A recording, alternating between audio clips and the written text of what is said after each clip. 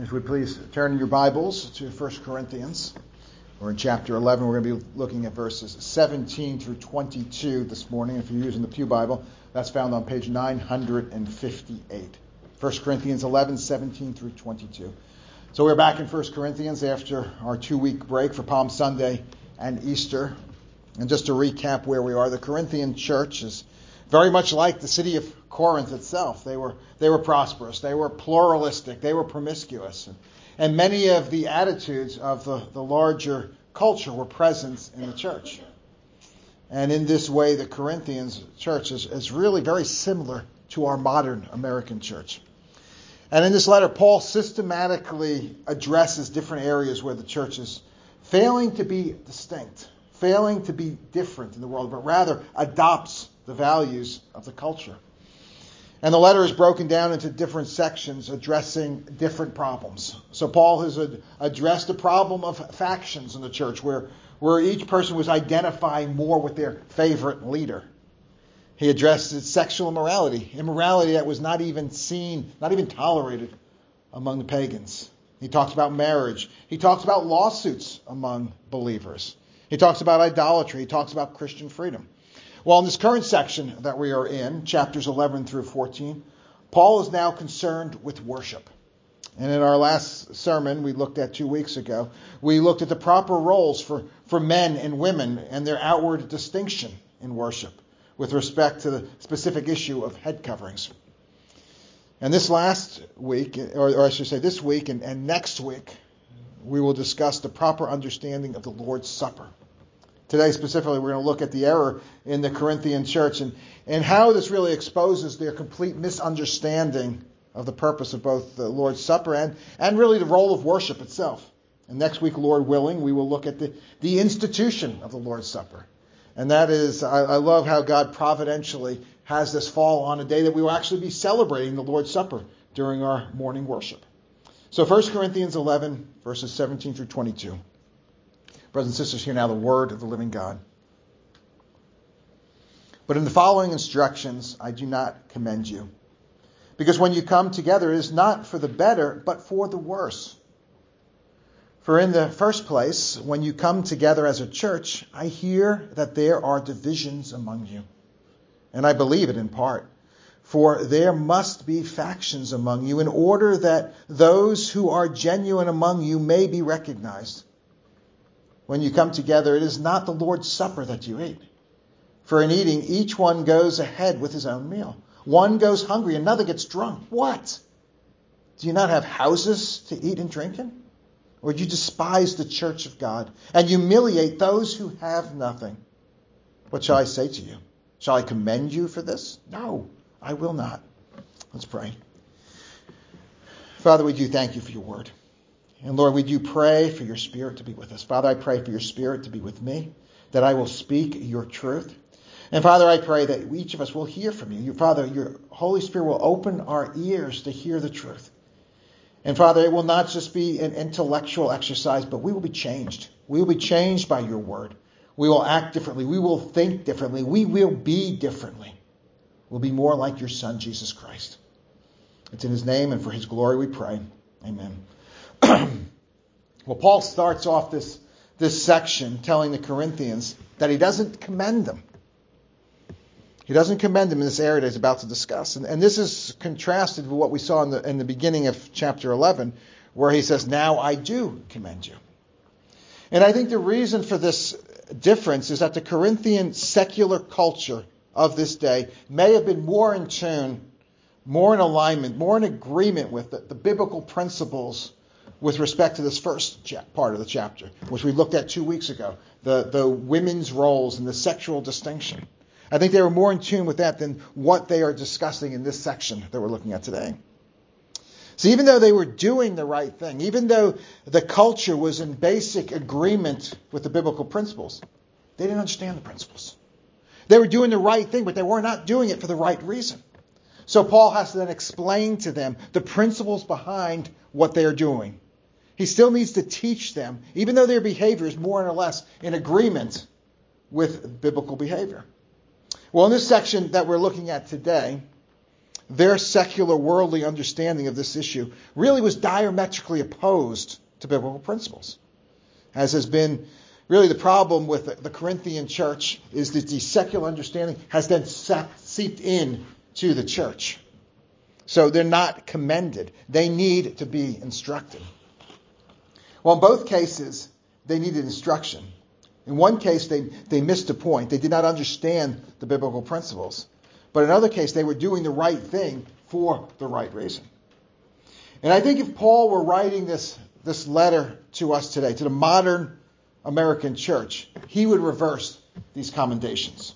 I think the modern American church would not be commended on issues concerning gender roles and gender distinctions, precisely because the secular culture's understanding of these issues is completely opposite. And the culture's understanding has infiltrated the church, and it's diametrically opposed to biblical principles. Conversely, our secular understanding related to issues discussed in this section, such as care for the poor, humility with respect to material blessings, and perhaps because of the historic Christian influence of our culture, I believe we are more in alignment with biblical principles than they were in Corinth. See, we may not do the right thing, but we're at least closer than the Corinthians were in this area. But even if this is true, we are doing the right thing, not for the right reasons. See, nearly everyone in our society, across the political spectrum, left, right, middle, regardless of your faith tradition, whether you're Christian, non-Christian, or even atheist, would agree that we should care for the poor. We should care for the marginalized. They would be in agreement that those who are wealthy and powerful should display gratitude and humility and be willing to help those who are less fortunate. This is a universally admired trait. And some of the most generous philanthropists are non-Christians. Some are even atheists. Bill Gates, who gives away billions of dollars, does not believe in God.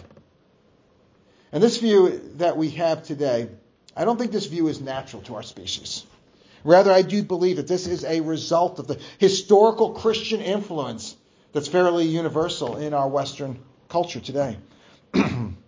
But even if these views may be dominant, the reason for these views and the applications resulting from these views, they diverge widely. We not only do the right thing, we need to do the right thing for the right reason. We need to do it in the right way. Put another way, we are in just of need of this instruction as the Corinthians were, even if it appears on surface that we are doing the right thing. See, it's real easy for us to look at it and say, we've got that right, and just completely to disregard what is said here to the Corinthians. So, as usual, what we're going to do is we're going to walk through this passage verse by verse in order to understand the argument, understand the context, and then we'll draw a few applications for our current context. So, starting off in verse 17. So, the reason Paul does not commend the Corinthians is because when they come together, that is for worship and for the Lord's Supper, it's not for the better, but for the worse. In other words, their worship services and their celebration of the sacrament of the Lord's Supper, they're not building each other up in Christ. They're not making each other more like Christ. And as a result, Christ is not honored. Christ is not glorified because of this. But on the contrary, the opposite is happening. Worship is not making them better. Rather, it's making them worse. It's making them collectively worse. And this is a problem. You see, Paul gives the main reason why this is true in verse 18. He says, for in the first place, when you come together as a church, I hear that there are divisions among you. And I believe it in part. And this is a serious charge that Paul is leveling against them. See, there are divisions here in the church. And this is the polar opposite. The polar opposite of what the church is meant to be. See, Christ's mission, when he came down here, is to break down barriers. First and foremost, Christ broke down the barrier between a holy God and sinful men. And because of that, we can now come into God's presence. We can be reconciled with God. But that's not the only reason why Christ came. We are reconciled with God, so then we now could be reconciled with each other. See, when our fundamental relationship with God goes from one of being enemies of God, being rebels against God, under his just judgment, to beloved sons and daughters under grace. Our fundamental relationship with others is then changed. We're no longer strangers. We're no longer enemies. We are brothers and sisters. We have the same Father. We have been all changed by the same Savior, Jesus Christ. See, when Christ comes, he breaks the barrier between Jews and Gentiles, the barrier between male and female, between slaves and free, between rich and poor. See, the relationship among Christians, this is closer. This is closer than any other human relationship, even closer than human family relationships. It transcends every division, race, ethnicity, nationality, socioeconomic status. It is an eternal bond that we have with one another. I remember a pastor would say, he'd get up in church and say, look around at the people around here. You better get along with them. You're going to be stuck with them for all eternity. And that is the case. We have an eternal bond. The truth is we're actually closer to a believer living on the other side of the world in a completely different culture, maybe living at poverty level, speaking a different language. We are closer to them than we are to even someone in our own family, our own brother or sister, maybe even a twin brother or sister who does not know the Lord. And furthermore, Christ commands his church, commands his disciples to be united. He says, you are to be one as the Father and I are one. He gives a new commandment to the church, to love one another. This is our purpose. And what the Corinthians have done is they turn this on their head. The church, rather than being a place where worldly distinctions and barriers just melt away, it's become a place where they are clearly and sinfully displayed for all the world to see. And these factions and this unity in the church, this is clearly evident. So much so that Paul received a report about it. Paul actually believes the report. And that's what's meant by this last part that it says, and I believe it in part. Some of you may see a footnote in your Bible, especially if you're using the ESV. It says, I believe a certain report. So there was a report given to Paul, and he heard this report, and he believes it. See, these divisions not only hurt the members of the church, it tarnishes the relationship of the church. They see this. They see these divisions. Outsiders look at the church, and instead of seeing supernatural love, supernatural unity among the people, they see the same cliques, the same divisions that exist in every other human organization. The church is no different. Christ is no different. And in this, Christ is mocked. Verse 19 seems to be completely out of place, out of the blue here. And it somehow seems to contradict Paul's main argument about the evil of divisions.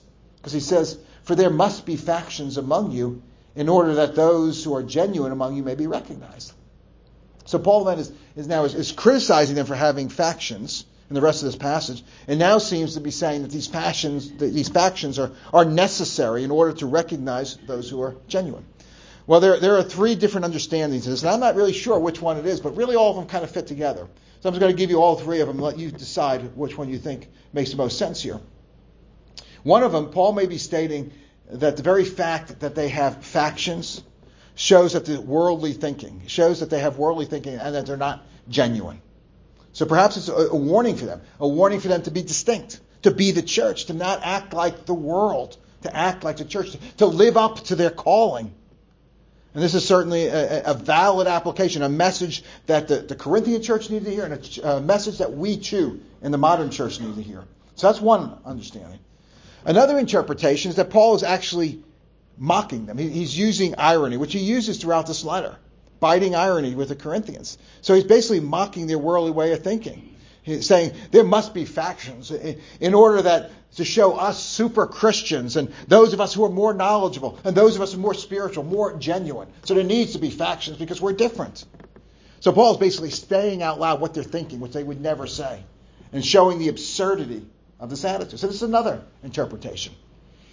A third interpretation is that Paul is again quoting a Corinthian maxim. And we've seen this throughout, where there would be things in quotes, which were maxims, which were slogans that the Corinthians had, maybe questions that they asked Paul. And he shows them how they're invalid. And we've discussed this idea in previous places in the letter.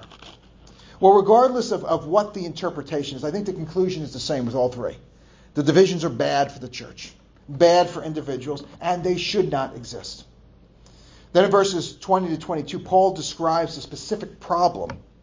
He states in verse 20 very clearly and bluntly. He says, when you come together, it's not the Lord's Supper that you eat.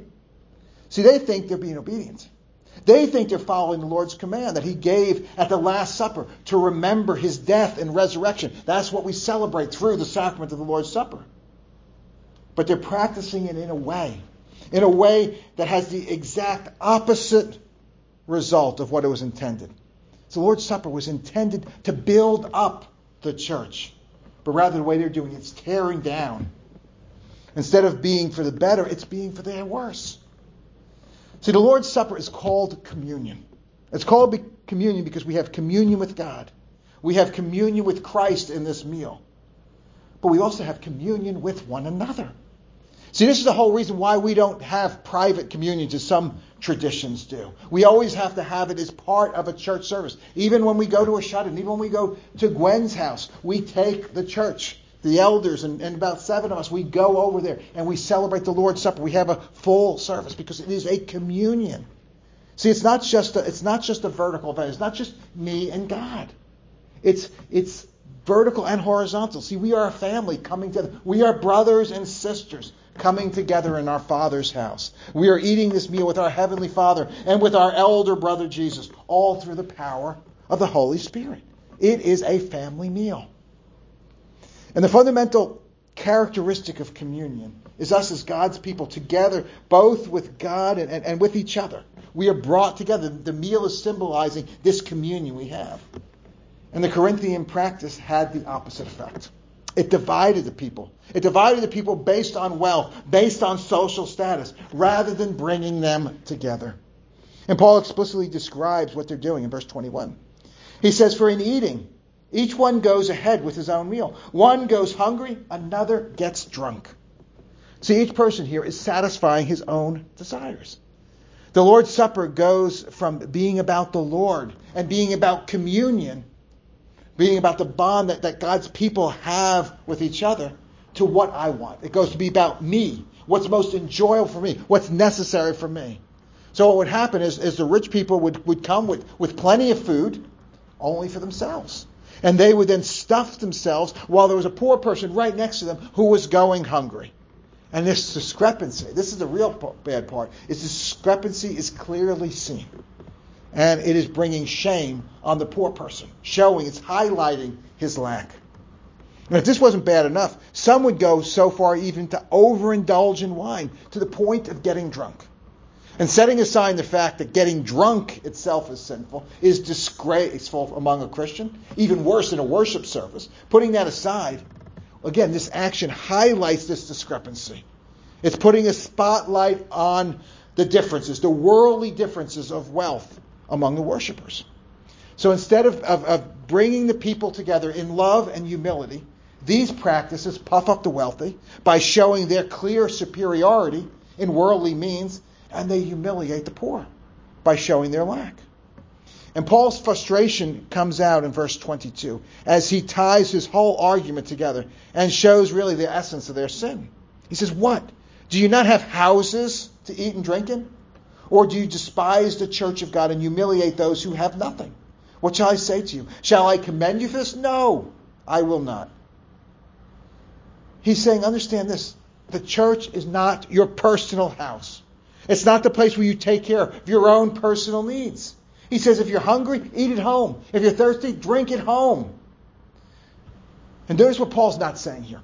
He's not saying that there should not be inequality with wealth.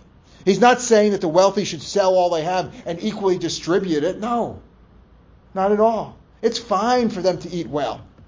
But they're to do this in their own home, not in the church. At home, you take care of yourself. At home, you enjoy the blessings that God has given you. There's no need to feel guilty. There's no need to feel ashamed at what you have or what you don't have at home. But when you come to church, your motivation changes. At church, during worship, it's no longer about myself. It's no longer about taking care of my own needs and desires. It's about glorifying God. It's about building up my brothers and sisters in Christ. And this is the understanding that the Corinthians seemed to miss. But they were thinking worldly. They were basically inflating their own egos in a worldly sense by highlighting their superiority, at least with respect to wealth. Their superiority to others. They're basically saying, look how great I am. Look how much better I am than this other person. Look how much more I have than this other person. They sound a lot like the Pharisee, don't they? When the Pharisee and the tax collector, when the Pharisee says, I thank you, God, that I am not like other men, like this tax collector. You know what Jesus said about the Pharisee and the tax collector? He said the tax collector went home justified, not the Pharisee. And in this, they were really despising the church. And they were despising the church because they were completely missing. They were completely ignoring the call of the church. They were ignoring how the church is called to be a place that is radically different from the world. But rather, they were completely removing any distinction. And they were operating the church as if it were just any other human institution. So instead of loving their fellow Christians as Christ commanded them, in reality what they're doing is they're humiliating them. They are treating the poor brothers not with love and compassion, but rather they are exposing their lack. They are humiliating. They are bringing shame upon them. They're putting a spotlight on what they don't have. And all for the purpose of making themselves look better in comparison. And these people really expected to be applauded. See, because this is what the culture did. They were doing what the culture did. The world applauded the wealthy. The world applauded the successful. The world applauded the ones who made it clear, who flaunted their wealth. And they really expected the church to do the same. But Paul doesn't. Paul says absolutely not. He says, you guys completely missed the point. I cannot commend you. And rather, they are given a rebuke. Now, at this point, we need to understand the cultural difference between first century Corinth and 21st century America. In first century Corinth, wealth and power were admired and flaunted, both admired and flaunted. No one saw this as a problem.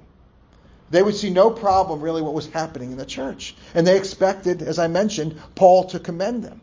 This type of practice was normal, was expected, it was admired. But Paul has shown the church is utterly different. The church is countercultural. The church is countercultural then and today. Now today there are still people and places that openly and crassly will flaunt their wealth. There are people who are just like the Corinthians, and this is probably most clearly seen in prosperity gospel situations in churches, where people are told that God wants you to be wealthy. And if you're not wealthy, it's your fault. It's because you did not have enough faith. And can't you see just how destructive this evil, heretical theology is? How destructive it is to the poor, to those who are struggling, to those who just don't have the ability, who don't have the gifting, who don't have the opportunities as other people have. And not only is this horrible teaching highlight the economic failing of some, but what it does is it places the blame solely on the poor. It makes it not only an economic failing, but it's also a moral failing. It's a spiritual failing. You don't have enough faith. That's why you don't have what you have. And while there are few that have this view, few that make this same error as the Corinthians did, and they would receive the same rebuke as the Corinthians did, I think for the most part today, this attitude is seen as repulsive, both by Christians and non-Christians. And this is why the prosperity gospel is repulsive, both by Christians and non-Christians. And even if we have these feelings, even if we see it as uncouth and an unpolite society, what we do is we hide these attitudes. We may have some jealousy. We may feel that. We may have some pride issues. But we know that it's uncouth. We hide it. We'd be embarrassed if others found us acting this way. I couldn't imagine a person trying to build themselves up by humiliating another person with less wealth. That would certainly backfire today if we were doing that.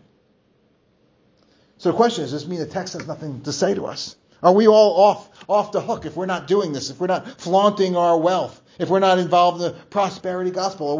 Can we now just check out and say it has nothing to say to us? Not at all. This applies to each one of us. See, while the outward expression has changed, the same sin exists. Same sin that exists in the Corinthians still exists in us. Our culture today still seeks to draw a distinction among people. We just do it in different ways. We still seek to build ourselves up at the expense of others. We still like to highlight our virtues by shining a spotlight on another person's sin. We look where we are good, we show where they are bad. And just like with the Corinthians, this tendency has crept into our church. Where the church is called to be countercultural, we simply reflect the sins of our culture. So what does this look like today? Well, there are many ways this looks like. I'm just going to pick one to look at. It's not the only one, but it's one that I think the church particularly deals with and suffers with, both the conservative church and the liberal church, the progressive church. I would say this looks at the idea of political correctness, the idea of virtue signaling, something that's endemic in our society. It's when our political ideology, and again, it could be right, left, center, has become our identity, even over our identity in Christ. It becomes the most important thing in our lives. And sadly, this attitude that is so common in our culture has slipped into the church. See, instead of coming together for the better, what we do is we come together for the worse. Instead of building fellow believers up, we tear them down. We show our virtue. That is, that we have the right ideology. We identify with the right people by highlighting our brother's vice. We highlight that our brother is on the wrong side. And sadly, the temporal, worldly issues that separate us, they become more important than the eternal bond that we have in Christ. Again, we are going to be with each other for eternity. Even if we don't agree with each other's politics, we're going to be with each other for eternity. And it won't matter. It won't matter. And the worst thing we do is we redefine words. Words that carry emotion and history. We redefine them to apply to anyone, brothers, even brothers and sisters in Christ, who don't agree with us, who don't see things the way we see them. We label a person a racist, a word that is connected with real and historic evil. We label a person a racist if they have a different understanding on voting and whether we should have IDs or not. We label a person woke. We label a person liberal as in compromising the faith. If they happen to acknowledge that there are structures in our society that favor a majority culture over a minority culture, and that these structures sometimes perpetuate inequalities, we label them as compromisers and woke. So the sin of the church is that politics or non-biblical ideology has become our dominant identity. We overlook the blatant sins of our guy while magnifying and highlighting the sins of the other guy. And my friends, this is not saying that we can't have strong opinions. We certainly can. We can have positions on political and secular issues. We certainly can. And we can fight for these positions in the secular arena, but not in the church. The church is not a political action committee. The church is the bride of Christ. Christians are first and foremost citizens of the kingdom of heaven, not proponents of any worldly ideology. And this is not saying that there are not real differences in theology and biblical application among Christians. There certainly are. And these issues must be addressed. They are addressed openly and lovingly, using Scripture as our final arbiter. We do not ignore the differences that we have among brothers. We do the hard work. We do the iron sharpening iron work. We have those conversations. But at the end of the day, we love one another. We build one another up. Even if we have different opinions on these things, we do not tear each other down. See, Satan doesn't care. Satan doesn't care if you're right, left, center. But if your politics become an idol, if it keeps you from loving your brothers and building them up, then we have already lost. My friends, the church, the bride of Christ, is a supernatural institution. And it's the only institution. It is the only institution in this fallen world empowered by the Holy Spirit. Empowered to unite fallen, sinful people from different backgrounds, different cultures, different opinions, people who would never naturally get along. And we are all united in Christ, serving Him, seeking His glory. And this love and unity that we experience, this is a minuscule. This is a foretaste of the glorious reality, the glorious relationship that we as brothers and sisters in Christ will have with each other for all eternity. And until then, we may we enjoy and display this reality of the church to the world. Let's pray. Heavenly Father, we do admit that we, as fallen sinners, we always identify with other things. We have made other idols. We have other loves other than you. And because of that, we have been separated from brothers and sisters. And Father, we pray that you will allow us each to not think of ourselves more highly than we ought to, but seek what is best for others And Father, we pray that you will give us that attitude, that you will give us that humility to seek to build others up, not tear them down. And we pray this all in Jesus' name. Amen.